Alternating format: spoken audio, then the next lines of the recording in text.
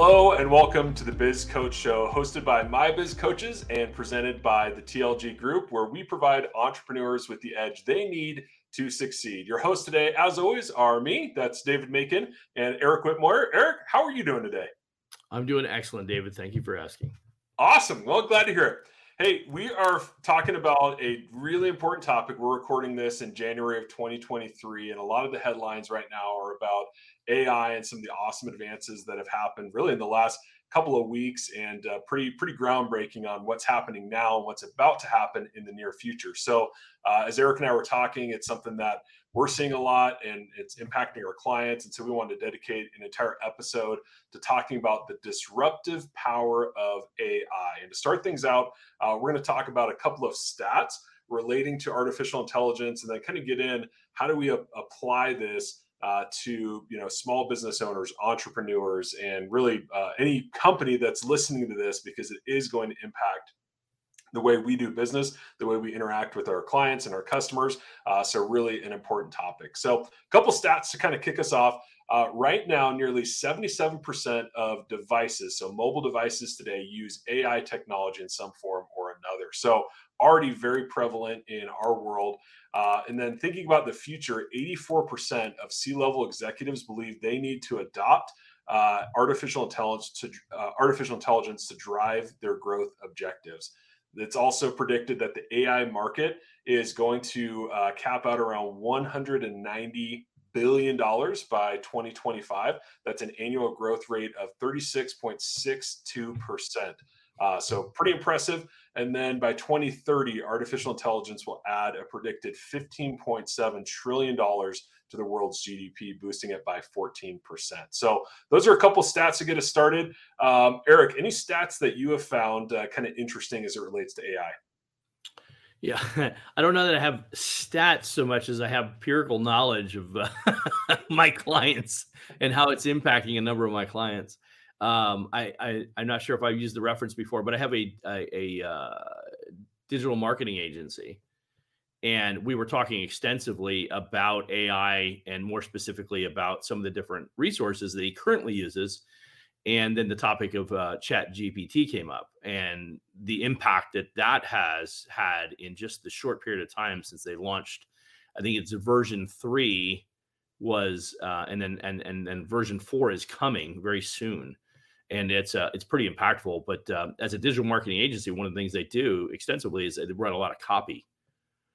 And currently today, there's a software they use today, which is called Jasper. And we use Jasper to write copy pretty extensively, whether it's copy for blog post or copy for marketing campaigns.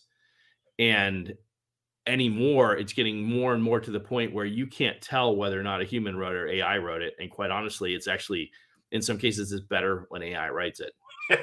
Which is scary right? When you think about it, right? Yep. But when I started doing my research on the ChatGPT based on my conversation I had with him initially, it was like, wow, this is a game changer. I mean, this is like, I don't want to jump topic too quick, but this literally goes to a speech that I saw Elon Musk do. I don't remember the platform where he was speaking at. But he actually shared, well, actually, no, it was a podcast. He was with Joe Rogan when I saw it. He'd spoke somewhere else and made this statement, but he reiterated on the podcast with Joe Rogan. He's like, yeah, I told them to slow down AI. And this is the guy that uses AI to have his, to self-driving cars, right? Yeah. And he's like, I told them to slow down AI. He goes, I told the government to step in and slow down the use of AI because it was going to grow at a rate that we weren't going to be ready to manage. So I don't have any statistics, but that right there, that scared the snot out of me, quite honestly. Yeah, well, it's interesting because I'm sure there's people listening to this who are feeling similarly, like, hey, this could be dangerous, and I don't know if this is a good thing, and I don't know if I want it in my business, right? And a couple stats that back that up. Only about 28% of people fully trust AI, but 42% generally accept it. And so that's kind of a growing trend that's becoming more acceptable. But I definitely think, if you're listening to this and you're thinking to yourself, hey, I've seen Terminator, I've seen the movies, I know what happens. I'm not going to let this AI in my business. It's time to kind of think about it a little bit differently, because 83% of companies consider AI as part of their strategy, or an important part of their strategy. So if you're not thinking about it, right, it's here, it's getting bigger, it's getting more prevalent. Even if you're a little uncertain, even if you're a little scared, or you're, not in that 28% that fully trusts it, 83% of companies feel like it's important to understand it and apply it to their business strategy. So just kind of tie that into what you're talking about. Yeah, and a piece that I would add to that, David, would be when you're talking about the people that are uncomfortable with it. First of all, as a life coach, one of the things we would talk about extensively was, this scares you. Why does it scare you? What behind this idea scares you? And it's the unknown. It's fear of the unknown, fear of this, right? But the idea is that to your point, there are a lot of components of this technology that are going to be super, super valuable. I mean, and I'm sure we'll get into a little bit, but when you look at the extent of what the AI can do, particularly when it comes to like entry level roles. I mean, I think I sent you a TikTok video. Was it you sent me, or was I sent you? Now I can't even remember. But it was You the said it launch to of me, and I was shocked that you had TikTok. So yeah. Hey, it goes along with what I'm about to say. oh, good. Okay. We have to adapt or die. Yeah. As business owners, as entrepreneurs, that is the one thing that you have to learn to come to terms with, which is adapt or die, right? Yeah. The business, to your point, it is here. The larger companies that have the investable income, they're going to invest in this technology, and it's going to force the smaller business owner to adapt or die. I mean, they're going to get left behind. And the video or picture that I'm referring to was I think it was an employee list McDonald's. Mm. Yeah, Yes. Okay. Yeah. Yeah. I remember that fast one. food Yep. restaurant. Yeah, there's an Yeah. It's employee all list fast robots. food. All robots. Not a single person. Yes, exactly. And a drive-through, and it was literally, your order came out, and it was, and literally the entire restaurant. To your point, no employees. Maybe somebody to maintain the equipment, but nobody to take and Yeah. engage with the customer or anything like that. They put everything in manually and through a system, and automated. That reads the voice recognition. It understands what you want. It places the order. It comes out. It's all robotics. It's crazy. So Yeah. when you think about that, how does a small business owner compete with that? Because you can't afford that technology today. Not this Yeah. average small business owner, right? Well, yeah, and it's interesting, right? You talk about the fear of technology, and that's not new. That's not unique to AI. No, But not at all. I think what's interesting is, there's this balance of, well, what do you fear more? Do you fear the new technology, or do you fear being out of a job, or your business, crumbling because AI is replacing those jobs? And I know people are probably getting bored of stats, but I got a couple more that relate to it. Yeah, no, Uh, yeah. AI may eliminate 375 million jobs and displace up to 1 billion employees globally over the next 5 to 10 years. That's only So if you twelve and a think half about percent of that, the world's population. yeah, and you think about that, right? Like, what are you more afraid of? Learning a new technology, or being in that group of people, or right, or maybe somewhere in between? 120 million people are estimated to have to reskill or upskill in order to do their job because of the influence of AI. So, just bringing it back, right? You're going to be afraid one way or the other. You might as well be afraid, but taking steps to safeguard yourself and Absolutely. be Yep. future ready, right? Yep. We have to commit to understanding what it is, and being afraid of it. I honestly, if I go back and I look at the generation before us, before me, sorry, not trying to lump Appreciate you that. into my generation, David. Not that I'm referencing our ages again, but if you look at the age before me, so I'm at the beginning age of whatever comes after the baby boomer. I don't even remember anymore. But the what I remember specifically watching my father and many people my father's age, who's in his mid 70s now, go through the computer revolution, right? Yeah. Which I remember a conversation with my father in 1972. Well, not he had a decision to make in 1972. We had the conversation somewhere in the 1980s. I don't know. But in 1972, he was in a position where he was looking at job opportunities. He had just done his 2-year tour during the Vietnam tour, and he had done his 2-year term, and he was like, I've got a job. I can go to work for this company called Bastion Tires and do this hard physical labor type job, but it was something he knew and understood and was familiar with, or learn and adapt to this computer thing. And the guidance he got at that time was computers are just a fad. They're here today, gone tomorrow. They're not going to last. And so my dad went the route that he was comfortable with, as opposed to stretching himself a little bit, and consequently, that definitely limited his options. Not in the next 10 years, but in the next 15 to 20 years, dramatically limited options. And consequently, my uncle, one of my mother's sisters, so he went on to get into the computer revolution, or get involved in the computer revolution. Consequently, went on into the insurance industry. At one point, worked at Sperry Univac, which I think was a computer technology company. I can't even remember exactly what they did anymore. But that led into insurance, because insurance companies were one of the first ones to adapt to computers and using technology to do their assessments and all that kind of stuff. And he went on to become a president of a company and made millions of dollars and became very successful. Yeah. Not that my father wasn't successful, but the options that he had access to were greatly limited because he didn't take the time to learn that technology until he's much more advanced in his age. Yeah. No, and it's computers. Then it was, internet's a fad, and then it's, Yes, Bitcoin's a fad, and then I I- mean, it's just we have this tendency, right? Of course, there's early adopters, the bell curve, and all that, right? absolutely. Yep. But most people, right, we're kind of at that stage where the early adopters have really kind of taken this, and there's tons and tons of AI startups, and so that ship has kind of already sailed. So the determination is, are we going to be, a laggard at the end of the bell curve, or are we going to embrace it a little bit earlier on? And I think what we're Oh, seeing. yeah. So yeah, go ahead. I was just going to say, as an entrepreneur, you have to be on the front end of that bell curve. Maybe you're Yeah, not at the initial slant upwards, but yeah, somewhere in it before it peaks, you've got to get as an entrepreneur, you have to be willing to get in the front end of that bell curve, because the reality is, by the time you peaked, you've missed the opportunities that were there. Like yeah, right now, I was doing some research with somebody, and they had mentioned that ChatGPT, right, we're talking about ChatGPT as a one of those AI platforms, and there's a unique opportunity right now for somebody who's ambitious and wants to create a small revenue, or let's say small, wants to create a business opportunity that nobody knows what it costs to utilize that software right now. right, yeah, Right? And so consequently, if you didn't know the fact that it's actually the version 3 is out there for free, yep, you could volunteer to do a whole bunch of copywriting and different jobs, tasks like that for somebody who doesn't know that it's available, to go ahead and do the work, perform the work, have it all done through AI at a fraction of zero cost, basically, for all intents and purposes, and then provide it and receive revenue for those services provided, right?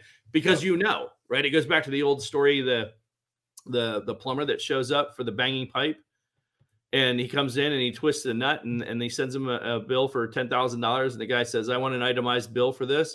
And he says, 1 cent for the nut to twist, for the nut, and $9,999.99 for the knowledge to know to twist which that's nut right. where, right? It's like, Yeah, that's a but great that's analogy. legitimately, that's whenever these early adoption opportunities present themselves, that's what it is. That early end of the front end of that bell curve is where those opportunities are created, and a lot of money is made and capitalized on during that period of time. By the time you reach the top end of that bell curve, which is around the 50% threshold, depending on where that's at, all those opportunities are missed out on. And then it's how much of the backside of that bell curve are you able to capitalize on, right? So if Right. you missed the front end, you don't catch some of the back end, then you missed any opportunity to really do that, Yeah.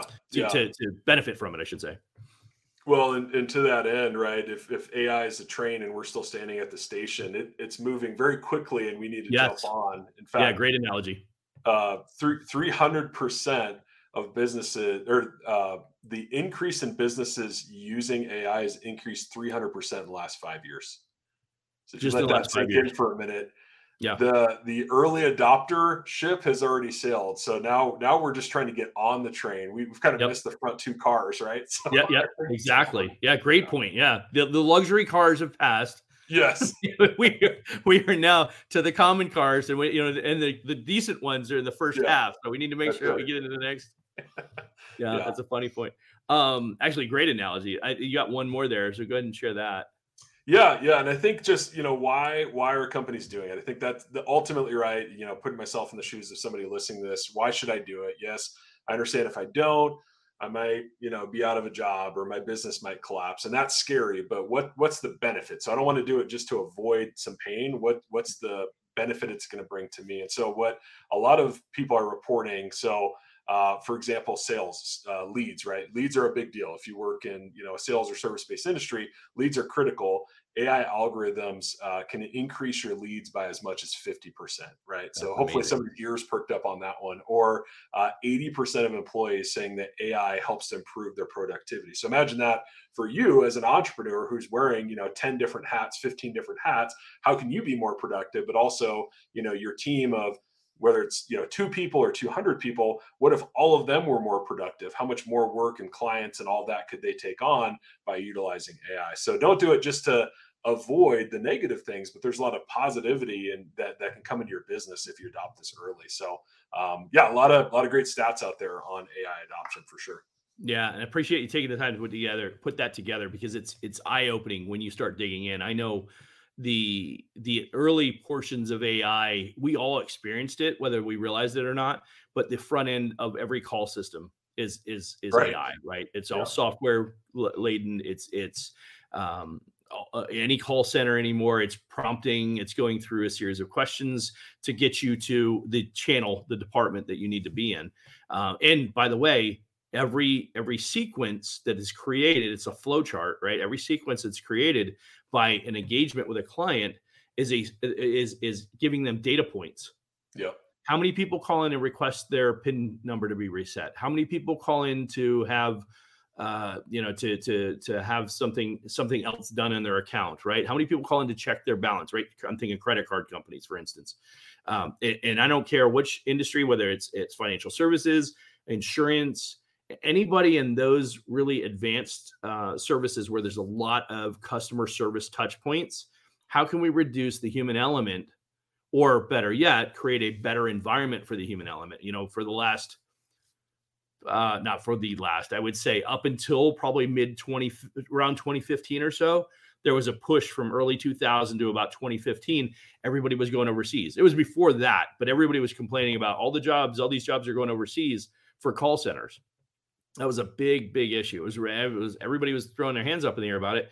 And somewhere along the way, are like, well, how can we do that better? Well, there's something called artificial intelligence that can replace and can actually be programmed and learn at a faster capacity than a human being can. Well, there's discussions about that, but we won't get into that today. Yeah. But the Yeah. idea being is that because of the programming languages, the way it's designed, it can reread and review content faster, right? Over and over and over. So it learns every time it has a conversation. Well, as human beings, one of the challenges that we have, we don't always learn from our instances, Right. right? We should, and there is a learning opportunity, but we don't always capture the learning opportunity. Whereas a robot or an artificial intelligence does in every time because it's programmed to do that. So consequently, the first time you ask me, where I don't know, I'm even struggling right now, but how would I get this particular information? Well, the first time you're in your head, you map it out and say, okay, first you do this, then you do this, then you do this. Well, the AI will immediately register that. And the next time that question comes up, they've got it. Yeah. They don't have to go through it 10 times to figure it out, to remember to create a sequence and have that sequence events become an actual distributable piece of information. The AI does it automatically. Right. And so when you think about how that impacts all these call centers, and so I'll give you some quick piece here.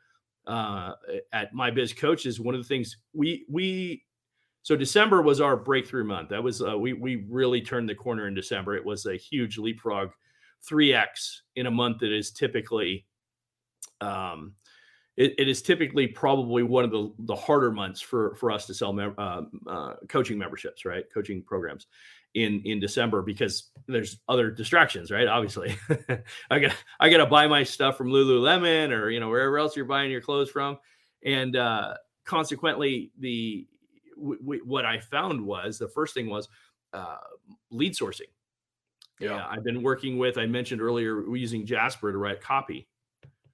Well, using Jasper, I can pump out copy at about 10 times what my resources were before, which was me, by the way. Yeah. Right. But I can pump it at about 10x now. So my email sequencing, my copywriting sources, right? I mean, even presentations, like putting together a presentation, I can actually get copy written and our content provided for blog posts. I can do that in minutes, which used to take me an hour. I used to spend an hour a day writing a blog. I Wow. can literally do that in less than a few minutes. Yeah. That same blog. It's written in my tone. It's written in a professional, slant and all these kind of things. And to the point now where I've used it enough times where I can't tell if I wrote it or the computer wrote it. Yeah. So, and I'm using a software solution that is 3 or 4x less than what's available right now. So when you think about what just pumping that kind of content out, so we started setting goals for this year and our growth and what opportunities we have. And as we started figuring out, we were like, well, wait a minute. One of our opportunities is lead flow. So you mentioned lead flow earlier, right? Yep. We've actually been able to go through now, and we'll be able to provide leads to a client at, I'm going to guess, 20% of what they were paying for leads before, because of a couple of strategies we've been able to. I won't say we developed it. We just were able to back engineer Yeah. You what were some early other. adopter. Yeah. No, well, we're back engineering. All right. We weren't early adopters. We're definitely a little bit later to we're not on the second car, the first two cars anyway. But what we were able to do is re-engineer, back engineer into what some marketing agencies are doing. And as we kind of recognize what they were doing from email campaigns and some other pieces, we'll be able to like 10x our lead flow. That's awesome. Yeah. So and at a fraction of the cost that we were doing it before. Yeah. So then we'll be able to provide that and share that with our clients. So again, one of the values of working with a coach, and not to keep putting that out there, but so we're invested in doing that due diligence for our clients so that they don't have to do that due diligence. Right. And then we educate them and bring them along and show them how to use the technology. Yeah. Yeah. Definitely. Yeah, and I think something else you talk about is, or we should talk about is, you talked about the customer service perspective, but also the ability to personalize things to your clients, your customers.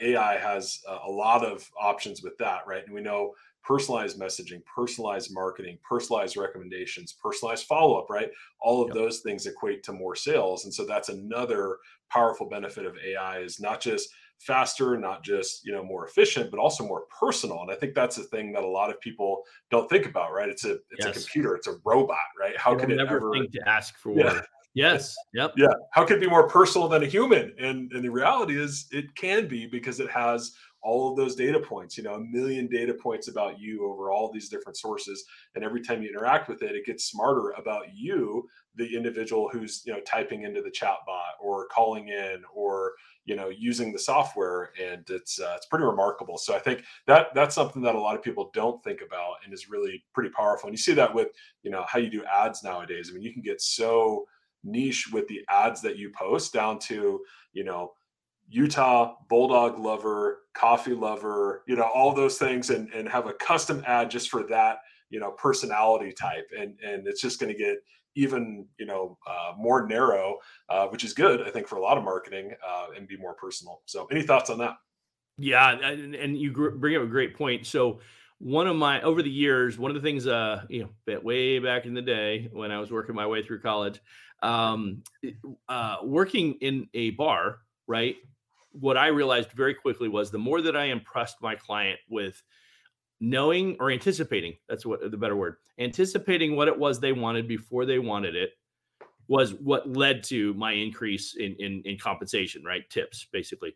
And there was a direct correlation with my ability to impress the client with my understanding of what they wanted, my anticipation of what they were going to need in advance of them needing it, always led to better tips, Yeah. right? Which for whatever reason is lost on most people that work in the industry today. But and there's a few occasions where True. I find somebody who's a phenomenal server, whether Yeah. that's a bartender or a waitress or a waiter, it doesn't a barmaid, whatever. When you find those people that are really good at that, and more importantly, if you're the kind of person like I am, I frequent the same places and the same servers. My wife and I will ask for the same server at the restaurant, at our favorite restaurant. I mean, talk Yeah. about routine, right? Yeah. We not only do we go to the same restaurant regularly, but we ask for the same server, and we'll come on the days when that server is working, Yeah. right? But there's a reason for it, and it's to your point, it's the customization. We don't have to ask for what we want to drink. She already knows. Right. Yep. She'll literally just confirm and she'll remember. Oh, you wanted the Macallan. Yes, I would. And you want it with the ice ball. Yes, ma'am. And you make it a double. Absolutely. Right. I mean, it's like that. And she knows I don't have to tell her anymore. She just gets it. Right. Same thing with my wife. She knows exactly what wine my wife wants. Or occasionally she'll tease her and she say, is it a this type of wine night or is it a this type of wine night? It's like that. Yeah. Literally, she knows. She even knows the variations of my wife's Right. preferences. Right. Yeah. Imagine if you could program that into the Yeah. AI so that the AI does it every time, regardless of experience. Imagine using that platform that woman was able to develop, and imagine her interaction with us as a software platform, software, right? The code written, right? Imagine you could take that then and introduce it to all the other, because we're relatively frequent restaurant, visitors. If you could put that in a dozen restaurants so that we got the same type of experience every time we walked in. Now, there's something to be said for the actual engagement level and all that other. I mean, there's something else for that. But imagine that same person gets that same type of experience that they're accustomed to every time, Yeah. right? In multiple settings. I don't have to go to the same restaurant every time. I would Right. get the same experience regardless of what restaurant I went into.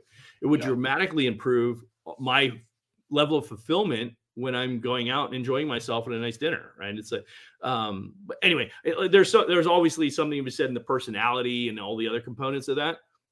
But just getting my order right, quite honestly, is my biggest frustration when eating out. Yeah. I specifically want this, not this. I want it this way, not that way, right? And knowing that person's going to get it right every time is pretty significant. Now that's me, right? I'm a pretty, and then David, I know your love for cheeseburgers, bacon cheeseburgers, right? Indeed. Yeah, but I mean, if you didn't have to, if it would just confirm, hey, David, we know you like X. Would you also like this? Because 80% of the time you order this to go along with that, Yeah. right? It might share the statistics, but because it knows that 80% of the time that you order that, it offers it, and you're like, yeah. And so I'll go back to my waitress analogy. When we after dinner's done, she'll come out and say, "So, did you want the tiramisu tonight?" And I'm like, "No, not really, but because you asked, now I feel obligated that I have to go ahead and get it." Yes. Yep.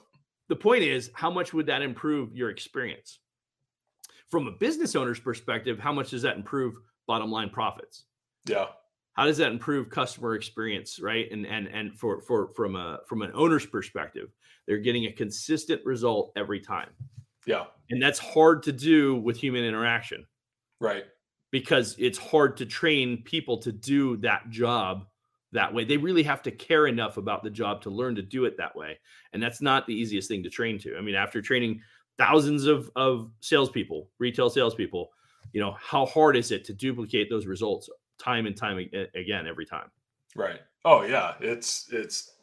I mean, very difficult and it's individual. And I think that's one of the other things that's worth noting, and you kind of talked about, is, and you go back to our last episode, we talked about, hey, when you lose somebody, it takes a while to get them back, the next person back to the same speed. That's not the Right. case with AI, right? Depending on your industry, it could be 30 days, 90 days, 60 days to get somebody fully proficient. And even then they still make mistakes, right? Yeah. Nobody's Right. 100% all of the No, time. no. And the people that are, we probably can't afford to hire as a small business, right?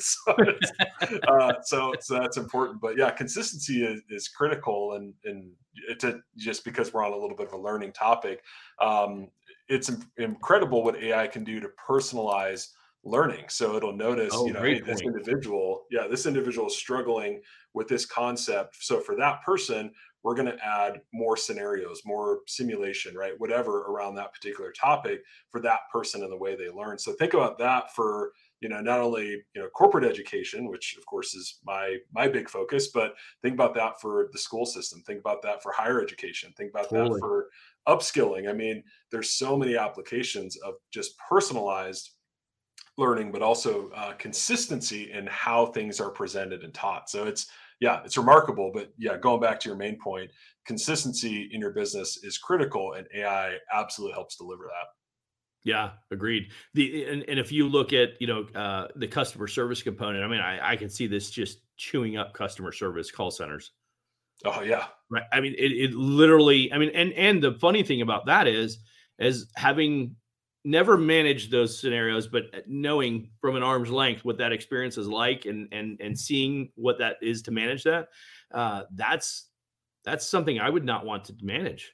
But yeah, quite honestly, it's a job I wouldn't want to do.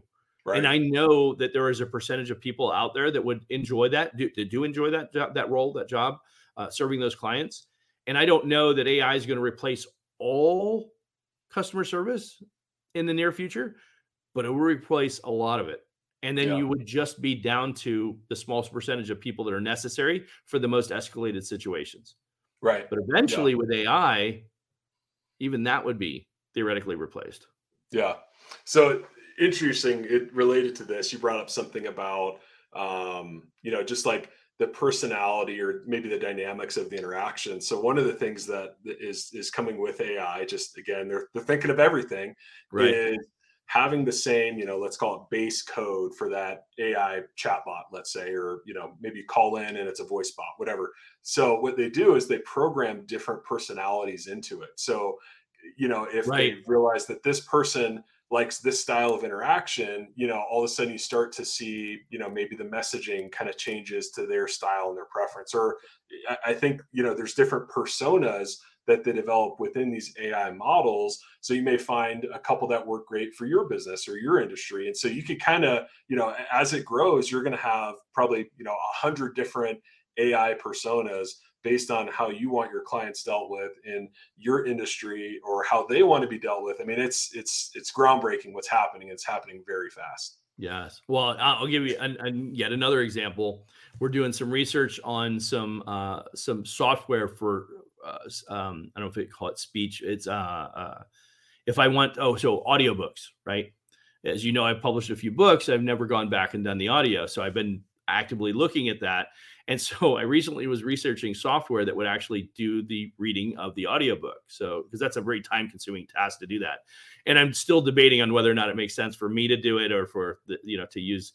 But so I'm looking at the software, and that particular software comes with 40 different voice options.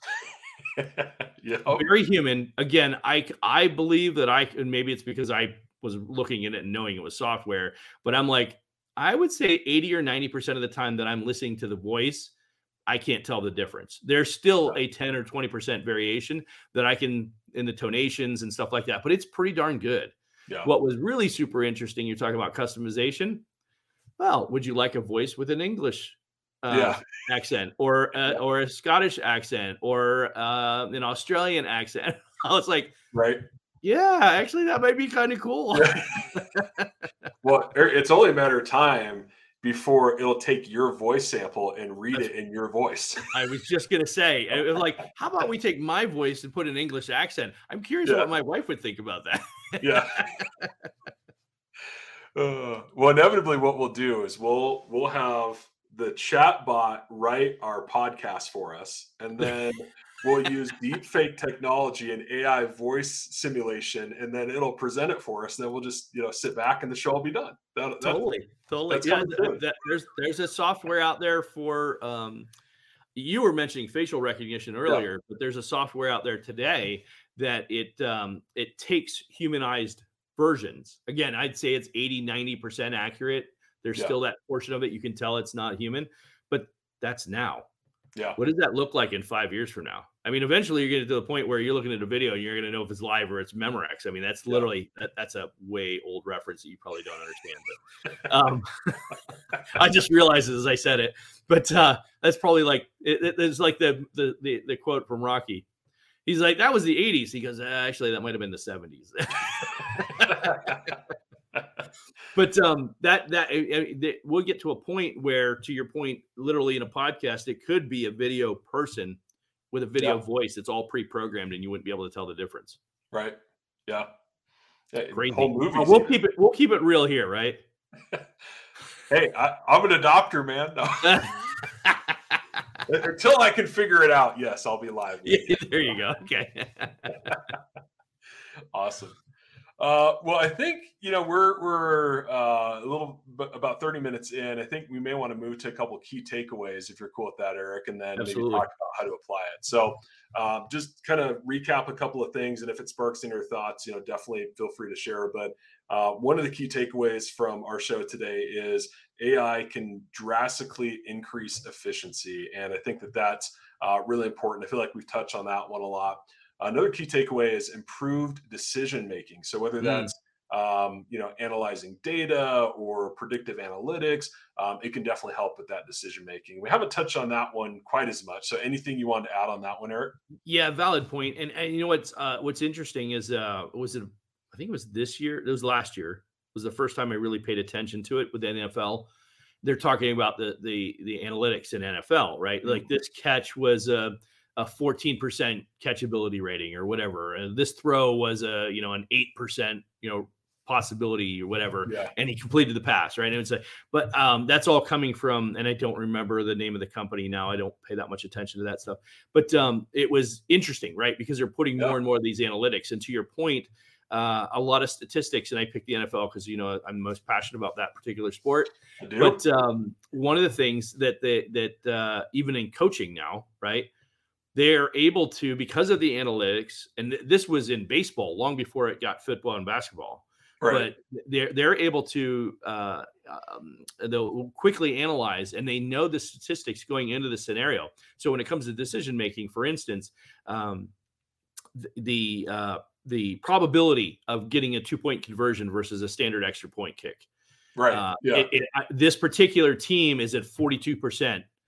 So they're like, we're just going to roll the dice based on those numbers. If we get it 42% of the time, if you add up the number of points that we'll gain with those number of opportunities versus if we just kick the single point every time, we'll actually get more, even though we're only to 42%. I don't know that works out the Yeah. math wise, but you follow my logic. Yeah. Yeah. Yeah. They're able to analyze that and consequently make the decisions like that because they already know the data in advance. Right. They Yeah. go into the decisions knowing, right? Or that the for instance, your team has a tendency to go for extra two this many times, or an onside kick, or whatever it might be. But when you consider those types of analytics in your business, for instance, inventory management, that would be a huge place, right? For businesses that manage inventory and restaurant industry, talk about Yeah. inventory management, raw Right. food costs, right? I mean, that's got to be by far and away, outside of labor costs, the biggest gap and the biggest opportunity that determines a successful, profitable restaurant and a restaurant that's barely making money. Yeah. And it literally comes down to food waste, Yeah. right? And so over the years, we figured out ways to be creative with food waste. We donate it to the missions, or we do this, or we do that. But there's always been this, there's going to be food waste. Let's just figure out how to manage it best. Right. But now with this type of analytics, if you're popping it all into your point of sale system, and I say point of sale, but it's the back end of it, and you're putting in how many tomatoes you buy every week based on the sales of the products and the individual products that include tomatoes in the menu, right? And you go through that, You literally could get this down to a finite number and know that on any given week, you plus or minus 10%, you should have, I don't know, 100 tomatoes or whatever that is, right? It was like, I was probably not even close, but yeah, but you follow the I logic, get right? you. You would Yeah. literally know. And so now food margin costs dramatically reduce, right? Marginal loss dramatically reduces, and you reduce food shrinkage. Yeah. Shoot, there was literally something I was listening to the other day. Crazy. England. I don't know the time frame when this was. This is going back quite a few years. But what they did was it was, I'm pretty sure it was London. What they had done is they went around and they had asked people in this particular community if they'd be willing to take three chickens into their home for having to eat food waste. Mm. Oh yeah. Yeah, within I want to say it was in the year. I can't even remember the specifics to it now. But within a very short period of time, they introduced this. So there was 2,000 families that agreed to take these chickens in. So 6,000 chickens, whatever that cost for the community or the city, the town, whatever it was to do that. They brought the chickens in, and the chickens started eating the food waste. Within that whatever period of time, and I want to say it was like a year, they reduced food waste in the land disposal by 100,000 pounds. Wow. 100,000 pounds of food waste that gets thrown away by the chickens eating it. And then, oh, by the way, guess what the derivative of that is? All those families now no longer have to buy eggs. Yeah. And right now, the cost of eggs, man, that sounds pretty good. Great add-on. I went and bought a crate of eggs the other day, and it was $30 for 60 eggs. I'm like, insane. I don't remember eggs paying 50 cents an egg. Yeah. That crazy. program sounded pretty good, Eric. Can I get some details on that? I got to figure out how to get 3 chickens, dang it. Yeah. Yeah, but when you think about that, again, going back to the decision-making, having that kind of insight and knowledge and readily available, right? Right now, today, the biggest problem with that kind of insight, only geeks like you and I are actually researching that kind of information, right? The reality is if more people had that kind of information available to them, they'd make better decisions on a regular basis. Right. Well, and on that, you can, I'm sure, resonate with this. When I started training, one of the things that I didn't do is I wasn't tracking the result, the impact, the ROI of these different trainings that we were doing. And had I done it, I would have had, 2 or 3 years more data to refer back to. And I think when you look at something like AI, it's kind of the same thing. If you're waiting to implement it, you're missing out on more data points that will help your business in the future. So it's kind of like the sooner you can do it, the sooner you start tracking these things. But nobody has time to track it, manually in spreadsheets. And sure, there's some great tools out there, but if you had, artificial intelligence that's kind of capturing all of that for you, storing it in these massive databases, right? And then it's available in the future. Not only can it tell you, how many tomatoes you need, but seasonally over the last 3 years, we've seen an increase in ordering of tomato dishes in August, right? Or whatever. And now you benefit from all of that data, but also kind of the broader set of data. So what are other people ordering? Hey, tomatoes are trending on these 5 social platforms. So they're going to want to come in and order your tomato dish because it's all over Instagram, right? So it captures, things in the metaverse and brings them in. I mean, it's crazy what it can do, but we need to start thinking about those things, those data connections. Yeah. And that's actually a great point too, because as you mentioned, for instance, organic became a really big thing. I don't remember how long ago it was, maybe 5, 6, 7 years ago. And now all of a sudden there's organic menus, there's organic grocery items, there's organic this, there's organic that. Well, they start coming into restaurants because people are recognizing, hey, we're eating all these food with all these fillers and it's not healthy for us. And we're finding all these health issues that are created by these circumstances. Well, now I've got to factor that in and realize that, to your point, going out into the internet and pulling in all this particular data, there's a new, I don't want to say diet fad, but there's a new push for organic foods, and consequently, people's restaurants are going to feel that impact and they need to adjust accordingly. Yeah. Right. And so, but by getting that type of insight and data pushed to me. Yes. Yeah. Right. By resources that gather this information, that's super valuable to me as a business owner, because now I'm getting this data pushed to me and it's helping me make those types of decisions, but it's being gathered not just by my company, Yeah. right? Everything that we've talked about, generally speaking, over the years has always been, well, it's my company's data, my company's data. What if it was all companies that are related Right. to your business, right? Yeah. Yeah. Everybody in the tire industry, everybody in the restaurant industry, everybody in the financial services industry, you get all that data aggregated and made available to you. Yeah. Well, and that's the beauty of things like, AI or your, blockchain, which is a different technology. But now companies can feel secure. Hey, I'm okay to share this data because I'm not, sending you these files and it's not going to fall into the wrong hands, right? Yeah, So agreed. now you have more companies volunteering to share their data, creating this database. So now you can truly benchmark in ways that you couldn't before, whether it's in the US, internationally, across industries, right? And that data is amazing, and it's just going to become more prevalent. Yeah, agreed. So awesome. Well, we kind of touched on cost savings, so that's Sure. another big key takeaway that hopefully, as people are listening, they're thinking about competitive advantage, right? So staying ahead of the curve. We talked about that one. Yep. Personalization. We talked about one last one that we didn't really spend much time on, and would welcome any thoughts that you have is scalability, right? So that's one of the biggest challenges I know entrepreneurs face is how fast do I grow? How big? How many people, and some of those sorts of things. And AI can really help scale in a lot of different ways. So, any thoughts on that one before we go to our apply it section? Yeah, so I think one of the interesting pieces about the scalability component specifically is, again, all those reference points, all those data points gathered and brought together for that data that you can make better decisions on, right? The predictive analytics. I'm trying to remember the reference point there. There was a specific. It's in the gaming industry. Mm, So when they go to do so for year, this is gonna be an extension here, and this is definitely it's back in the 70s, but no, football and betting in mm, general, not just football, but any sports for that matter.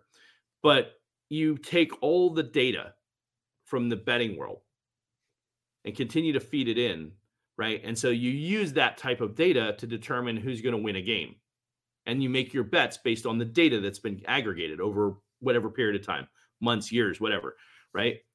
Well, now one of the ways that they're predicting the Super Bowl, because the predictive analytics of football games like Madden, for PlayStation or Xbox or whatever, they play the game X number of times. Let's say, I don't know, 10,000 times or whatever, and 7,522 times out of the 10,000 times, Team X wins or Team Z wins or whatever, right? And that's actually acting as the predictive analytics. oh wow. So, right. So think about that when you talk about scaling your business, Yeah. right? Okay, I'm currently a 3-store operator today. Take any franchise model that you want. I'm the 3-store operator today and I'd like to grow to 10 stores. Based on the economy the way it's been over the last 20 years, which you could put that data in, what are the odds that we have another major setback, economic recession? How could that impact my business? We could put in the data like food cost. We could put it, if it was a food restaurant, we could put in, all these series of data points, put that in and say, okay, run this model 1,000 times. And what's my success ratio look like for scalability? So one of the things that as you kind of look at the different data points that we were talking about, right? We were talking about the analytics of gathering the data of betting, right? And if you look at the all the betting institutions that are out there for gambling, right? They take the accumulation of all these games and all these circumstances, and that's how they decide on what the odds are for winning a bet, right? Well, if you take all that data and you accumulate it over as much as the recorded data of different sports that we can record or that we can gather, and you put all that together, it's going to give you some pretty darn good analytics to make decisions on, right? So consequently, when it comes to scalability, you can now take, for instance, and I use the example in whether it was Xbox or I don't remember if it was Xbox or PlayStation. Well, it was EA game, EA Sports, and it was the Madden football game. What they did is they took an example. I thought it was 10,000. they replayed the game 10,000 times, and it was the projection of I think it started in 2018 or 2019, but they replayed the Super Bowl with those same teams 10,000 times, and the same team won. I don't remember how many times it was, but it became a gauge Yeah. on who was going to win. And then it was like, well, who was right or wrong, right? Well, it's a 50% odds, but at the end of the day, how close was the score? What was the average score over 10,000 iterations? Or maybe it was 1,000. I don't remember. But again, the same thing. Anytime that you have that much information and you can replay it over and over and over and look for the minutest details each time and then aggregate that information, think about when you're looking to scale a business, as I was mentioning earlier, you could actually now take that data of, okay, let's assume that the economy over the next 10 years, today I've got 3 units of whatever business model that I am in. Again, let's use a restaurant, for example. I've got 3 of them. I want to grow to 10. And the idea is that over whatever span of time, let's assume it's going to take me 5 years to do that. Maybe it's 3 years, 5 years, whatever. But during that period of time, what are the odds that there's going to be an economic setback during that period of time? What are the odds that there's going to be an E. coli breakout? Right? What are the odds that, and whatever variations that you might want to consider, right? Because if we go back and we look at history, we can now gather that data, aggregate it all, put it into a model and say, okay, run this 100 times. And what are my odds for success of scaling my business from this to this? Yeah.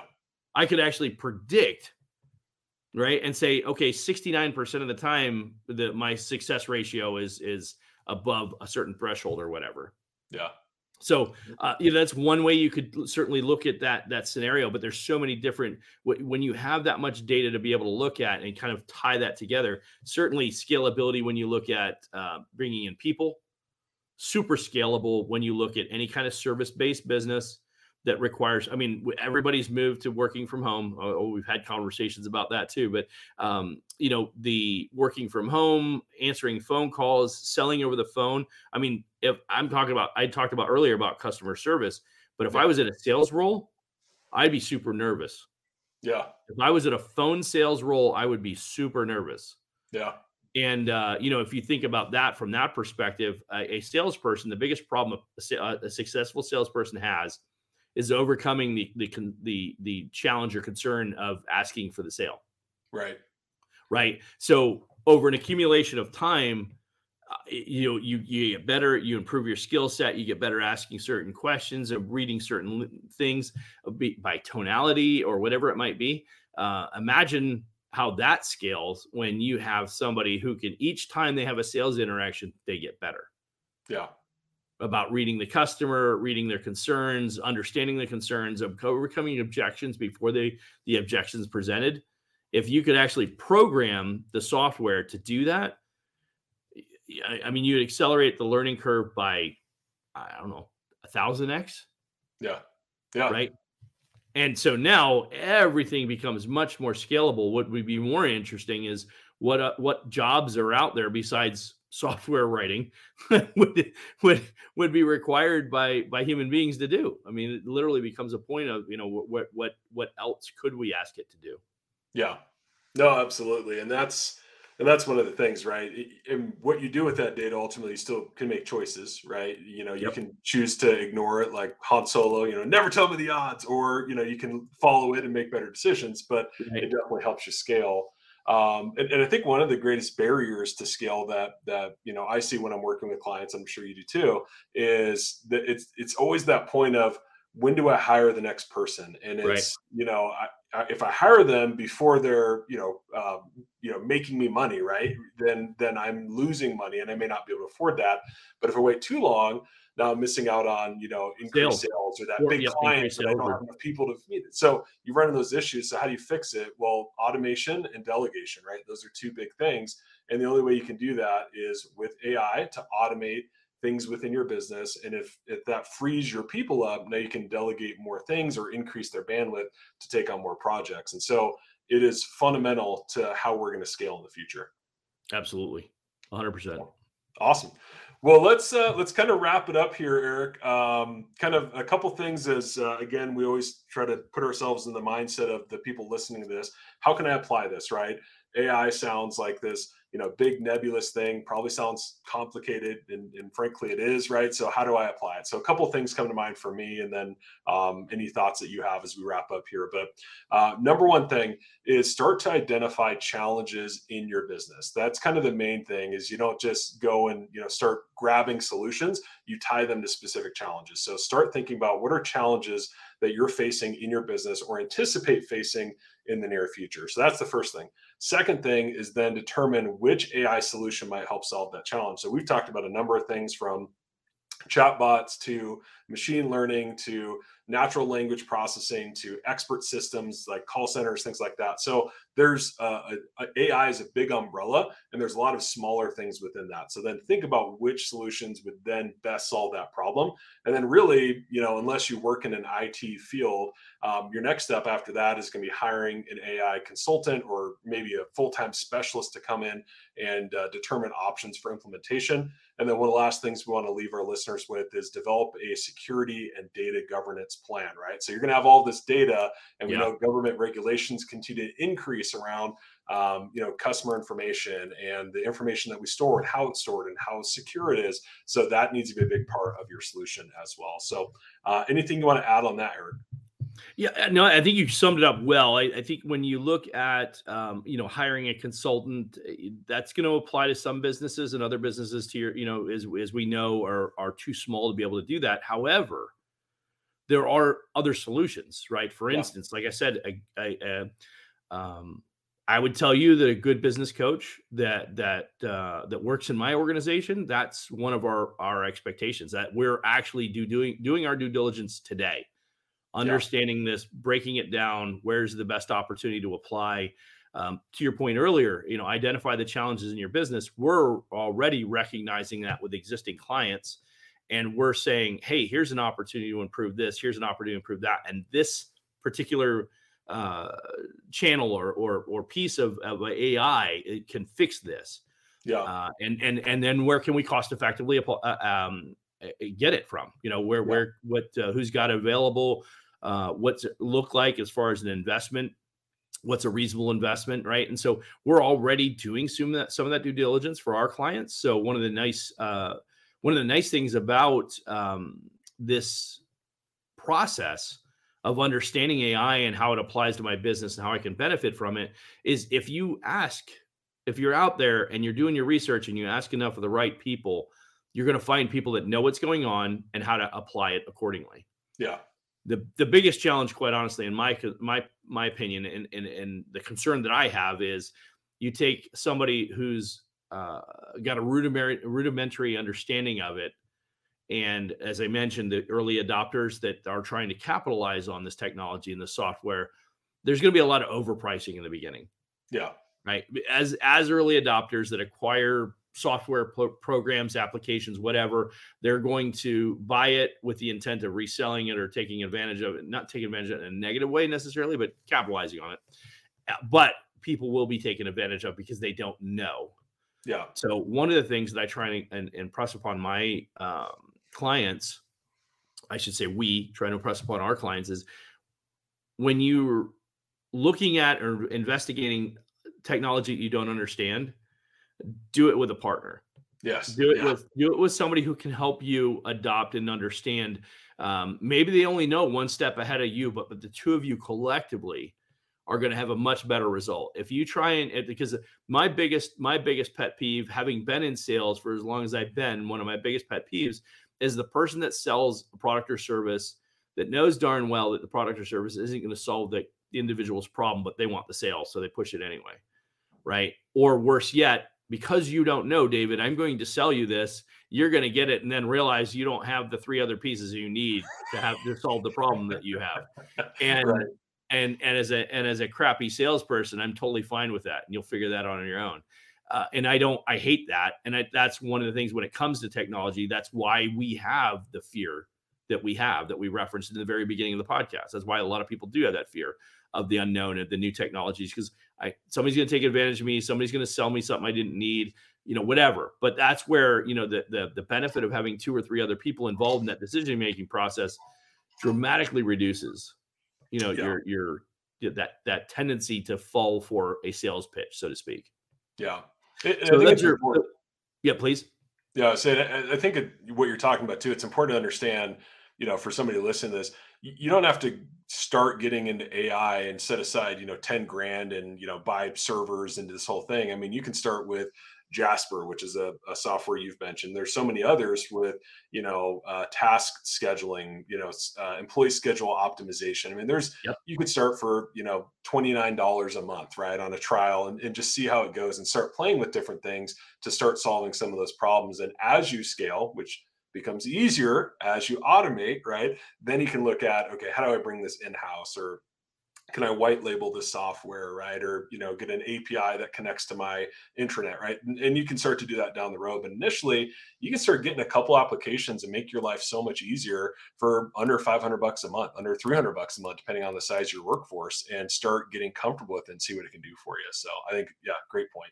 Yeah, and I'd actually go one step further. It's ironic as you mentioned that reference point. Using, for instance, a calendar software application, right? Yeah. That is a function. That is an AI function, right? Yes. That's an entry level AI product service, Yeah. and consequently, that's what I learned with, right? And I literally most of that learning took place in the last 2, maybe 3 years. Yeah. And so I started with the software application. I'm like, I can't afford an assistant yet. The business is growing nicely, but we can't afford that. So let's get this calendar application, right? And then I Yeah. realized, oh, that's not good enough. I need to upgrade. So I get the better one, and then I get that better one, and I'm like, wow, this is amazing. How do I live without this, right? And Yeah. and then it's like, well, what else could I consider automating, Yeah. right? And so that's what I did as I grew the business. I was familiar with a lot of these technologies because we had these in previous companies. But what I didn't realize was that they had brought down to be cost effective for even the individual solopreneur, Yeah. right? Absolutely. But the biggest challenge is like, okay, now how do I make them connect? And you're talking about the API connections to how do I make the two softwares talk together? Yeah. Well, this Chat GPT, which we'll probably have to do a whole session just on Chat GPT as we learn more about this new evolution that's coming in a couple of months. But that application incorporated with those software pieces that you're referencing, when you think about, I literally with the Chat GPT, I've been playing with it, right? I've been using my Jasper, but I have to type it. I have to manually put in what I want it to say, and then it spits out versions of it. When I saw the demo of the Chat GPT, the guy was actually speaking to the software and said, write a blog on this that's approximately 1,500 words on this particular topic using this dictionary, Nice. the language from this particular dictionary, with this tone, with this attitude, whatever. And he said all the words to the software, and it literally lines. And I'm going to tell you, it was less than 2 minutes that the entire 1,500 word blog was pulled together. Wow.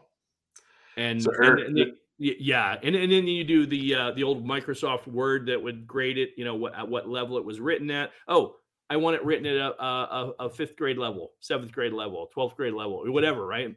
yeah. All the things that you would measure that the Microsoft software and Word would use, right? And any of the Word applications or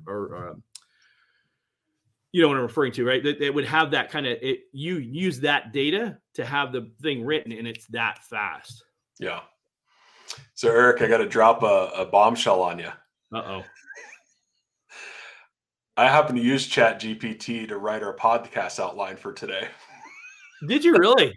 I did. And that's where the statistics came from? So I found the statistics Oh, because I okay, want to okay, make okay. sure they were relevant. Chat GPT has a limit of things before 2021, but Uh-huh. the questions, the key takeaways, the apply it, all Chat GPT. I wanted Yeah, to and you underscore how powerful this technology is that literally leveraged it to prepare for this podcast. amazing. After you grilled me for not preparing for the podcast That's accordingly. correct. Yeah. But I Nice. automated and And how long did it take you? So it took me 4 or 5 inquiries, which each one took about 8 seconds. So yeah, about 2 minutes, and then I had to copy and paste it. And so how much time did you research on the statistics? That was another 15 minutes. So 20 minutes all in. Oh, Yeah, but just to kind of what you're talking about, so I would type in, uh, podcast questions about how to apply AI in a business, and then it and came up with literally, 10. it was that advanced. It literally had that, and that's where these questions came Yeah. from. Yeah, and then what I did was, some of them I didn't really like, so I said, "Give me more questions like the first 2," and then it Yes. generated more questions, and then said, "Okay, well, how would an entrepreneur apply AI in their business?" And then it spit out our key takeaways for today. And then how would an entrepreneur go about applying those things and starting to get AI in their business? And it came up there, apply it. So not that we couldn't have prepared this on our own, but I Sure. really wanted our listeners to understand. I mean, it's here. I mean, Yeah. it is here. It is now. You could be using it to make your life easier. Probably save over an hour and a half of prep time of questions and really thinking through it and coming up with a model. I mean, that's time that I could spend on other projects or clients or generating more revenue. So just I wanted to wait and surprise you with it so that Nice. you could see if you Bravo. could tell Well the done. difference. Probably more thorough than my normal prep. So it was I was totally impressed. I was like, wow, this is pretty good, David. I'm impressed. Now nice, I nice. know. Well, now you know. I had to come clean with you in our audience, but yeah, it just again underscores the reality of everything we're talking about. So there you Yeah, go. that's amazing. When I saw the demo, it really blew me away because it was very intuitive. It was and the irony is, as I joked about my father over the years. I've told you about his apprehension to adapt technology, and I could teach him how to do this, and I think he'd have fun playing with it, just to do some of the things that he likes to do. Right? Yeah, It's amazing how intuitive it was and how simple it was to learn how to use. yeah, absolutely. Yeah, Yeah. well, yeah. And what I love about it is so I you call me crazy, and it wouldn't be the first time you call me crazy, but search engines. This is going to upset some search Yes. engines Yeah, because great what point. happens with the search engine? You put in a search term, and it brings you to links and articles. But with software like Chat GPT, you type in a question, it takes this wide base of knowledge it has, and then it brings it together in a cohesive answer. So you don't have to spend hours searching for information. It does all that for you and summarizes it. And then you can dive deeper in. So I did that a number of times as I was playing with it to say, not on this topic. I was trying to break it actually. I was like, what does it know Okay. about medical stuff? What does it know about philosophy? And it was surprisingly accurate. Book summaries, Eric. Book summaries. They There say, you hey, go. give me a summary of the 5 dysfunctions of a team, and it spits it out. I mean, it's Wow. incredible what it knows. I mean, it found very few limits as I was playing with it, but it's Interesting. remarkable. Yeah, Yeah, there's a great application in and of itself, right? I mean, it's yeah, if somebody who's became an avid reader to improve my understanding and knowledge of different things, right? yeah. And if I could get the cliff notes of everything.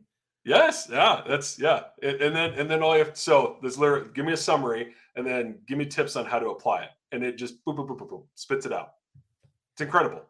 Well, you know Yeah, what? So it's interesting is my philosophy on education, and I do. again was listening to Elon, and I don't remember where he was when he was speaking this time, but he said as education as we know it, he predicts that the education industry, meaning higher education, specifically Yeah, colleges, universities, yep. will cease to exist the way we know it today inside of 10 years. Bold prediction. Yeah, super bold, right? This is a guy that's that took him 4 times to make the shuttle launch and not blow up, but then he spent a grip of money doing it. But but the my point is to his point is that the fact that I mean, I don't need to write a term paper ever again. Right. That you what your exercise that you just demonstrated to yourself, there's my term paper, Yeah. right? I mean, it completely changes that whole thing. We don't need to do the research because the research is there. People have already done it. Yeah. The books have been written about these topics. If I need the information, it's literally at my voice's command. Yeah. So In the next version, and you alluded to this earlier, the next version is, I don't know, what is it, 200 or 300 times more advanced than this version now that's something out publicly ridiculous like that. available. Yeah. I mean, it's remarkable. So anyway, I know we can go on for hours and hours. I want to come back to something you said though, Eric. it sounds like you have a coach that's kind of starting to specialize in this. So you want to talk about that maybe for a second, or any of your other kind of coaching solutions for our audience today?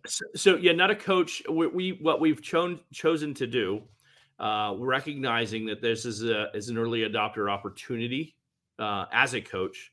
What we have begun to do is analyze where we think the opportunities will be and what industries this will impact. For what it's worth, financial services, accounting, legal, all these service-based businesses, which by the way is our target audience for my biz coaches, uh, specialist knowledge. There'll still be a need for the really good people, but people tax preparation. I mean, it gets crazy when you think about how simple this could be. It's data input and data output, right? So all you have to do is put in the specific data and it spits out the answers. I mean, Yeah. it's that intuitive, right? So we started looking at that, and okay, where could we easily apply this and look for opportunities to consolidate industries and go to those particular business owners and say, you're either going to be on the front end of that bell curve or the back end. If you're going to be on the back end, you're going to be an acquisition target. If you're on the front end, you're going to be the acquiring Yeah. entity. Yeah. And we'd like to help you do that. Are you in a position you'd like to consider that?